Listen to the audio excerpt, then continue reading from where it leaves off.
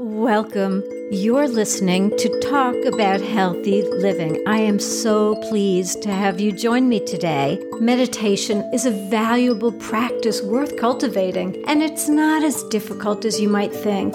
There are numerous ways to use meditation, mindfulness, or focusing the mind or thoughts to train your attention and awareness and achieve mental clarity, emotional calm, and well-being. I'm going to share simple basics and a better understanding of meditation in this episode. I'm your host, Peggy Sealfon, an internationally known personal development coach trained in many Eastern and Western traditions.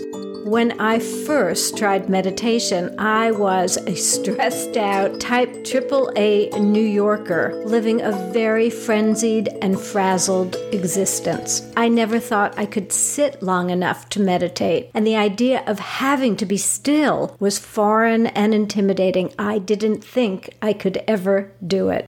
Life evolves in miraculous ways, and I had the great fortune of studying and writing a book with world-renowned yogi master Sri Amritji, known as Yogi Amrita Sai, who was a pioneer in bringing yoga to the West back in the 60s. Let me share with you some of what I've learned from my own trainings that can help you on your journey. First, you cannot do it wrong. Anyone can learn to meditate. It's about being in your own experience without judgment, just about being engaged and present. We all perceive uncertainties in our lives, dangers, global and personal crises, and we feel afraid. Meditation can be a salvation from grooving those patterns of fear, stress, and anxiety. Meditation is a timeout.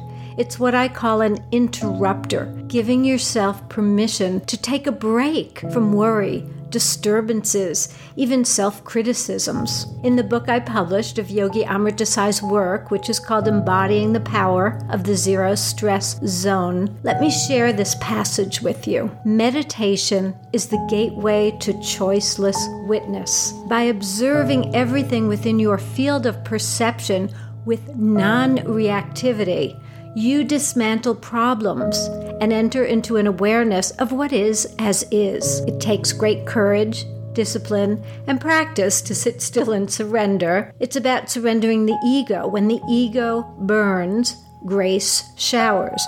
You're taken to the unified field of all creativity known as self-sourcing. In this surrendered state, all evolutionary expressions and actions spontaneously and effortlessly emerge. In this grace, your highest desires are fulfilled without having to strive for them. Such desires are founded not in separative consciousness, but in the field of unity and integration. When intelligence is rooted in this field of consciousness, you're grounded in self-sourcing and can act with maximum creativity and efficiency. The action itself is self-fulfilling rather than the end result. Instead of reaction, there is only reality.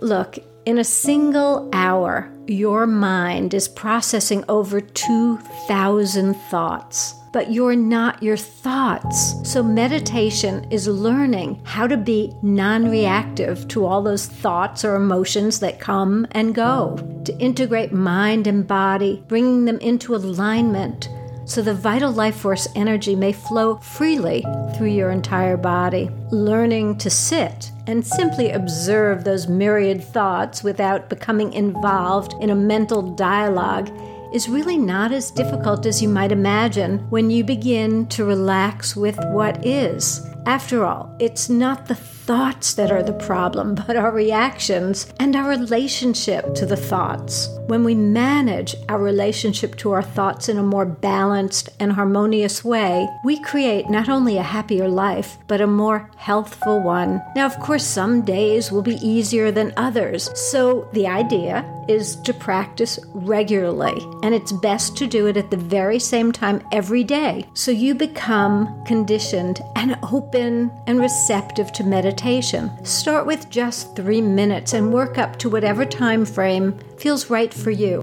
use my free 3-minute guided meditation to start, and I'll put the link in the show notes. So why should you meditate regularly? Not only does meditation work as a very effective interrupter of anxiety and stress, but it intentionally activates the relaxation response in the body and mind. And when that happens, balance is restored in our nervous system. The heart rate is lowered, stress hormones are reduced and dissipated, mood is elevated, energy and vitality is renewed, healing is accelerated, insomnia is reduced. Ultimately, it creates calmness and peace, with feelings of a new sense of possibilities as the old perceptions are dramatically shifted. Over time, with regular practice, meditation has been shown to increase brain cells, improve brain structure, and actually enhance longevity by 5 to 12 years. Now, there are a few caveats. If you have low blood pressure, be cautious. So if at any point you feel dizzy or lightheaded,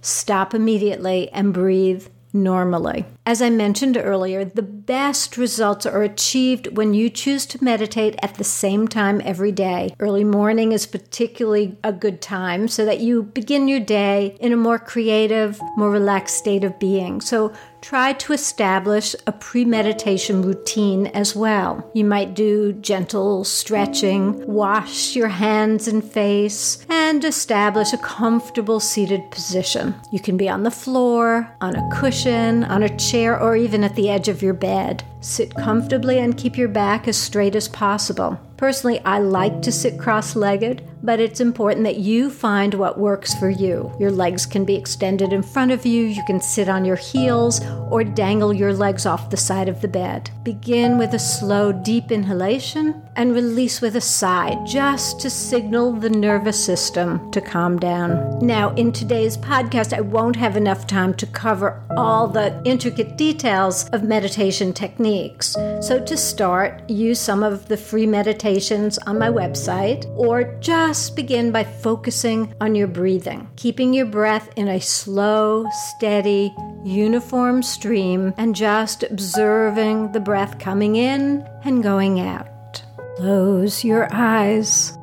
As you meditate, I encourage you to accept whatever comes up for you. You might feel restless, keep at it. It takes at least 30 days to form new, positive habits. So it takes a commitment on your part in order for you to ultimately experience the powerful impacts of meditation. You might witness colors, swirls of textures, pulsations in your body, heat, coolness, echoing sounds, visions. You may hear your heart beating, or you may experience nothing, just emptiness. You might feel an overwhelming sense of joy, or the reverse, be just full of tears and deeply sad, filled with sad emotions. None of these experiences are good or bad. They're just to be accepted as what is in that moment for you. Each time you meditate, likely your experiences will change and evolve. So you might even want to keep a journal of your experiences just to see what emerges for you. Side effects are that you may feel happier,